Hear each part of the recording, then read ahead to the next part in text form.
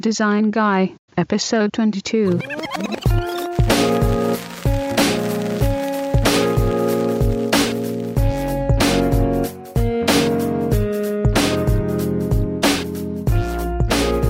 Design Guy here. Welcome to the show. This is the program that explores timeless principles of design and explains them simply.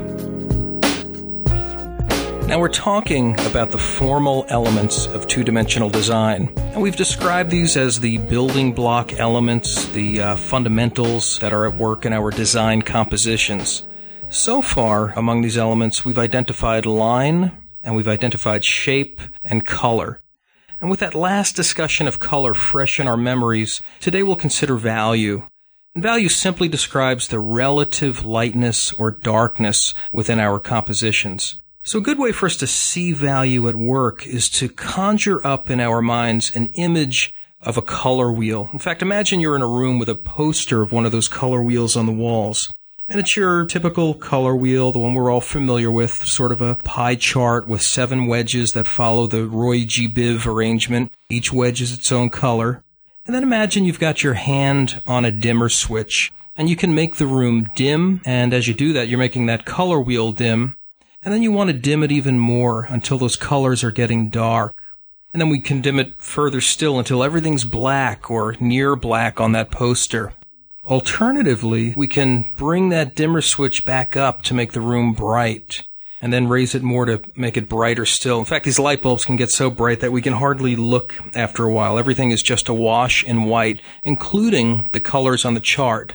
Now, this example of playing with a dimmer switch, and I can still hear my mom telling me to cut it out, by the way, is a study in value. When we turn up the light, we added white to the colors. And this had the effect of turning blue into light blue or red into pink. And it's really just like adding white to your paints when you want to turn full-strength colors into pastels, sort of that Martha Stewart or Easter palette. And this kind of change in value, adding whites, is called tint. But when we dim those colors, which is like mixing increased amounts of black to your color, or taking the light out of the room, we were manipulating shade. We were adding shadow or shade. So tint and shade are a couple of key terms that have to do with value. And it all has to do with light. And that's really key, that concept of how light interplays with color, because value describes the effect of a light source as it creates shadows or highlights in our subject matter. Now, when graphic designers think of value, we're usually thinking in terms of contrast. And that's because designers are obsessed with contrast, or at least we should be if we're not. And we'll speak more about contrast in future episodes. But in a nutshell, when we adjust value, we adjust our composition. We manipulate how we perceive the elements on the page. We may want some to be dominant. Perhaps we need a strong foreground element. A bold book title is made darker in value, perhaps. And this would be an adjustment to shade. On the flip side, we may want things to recede. We want them to move away. We want to push them back into the perceptual background, much the way a painter adds whites to distant landscape elements, which is a tint adjustment in order to push them back.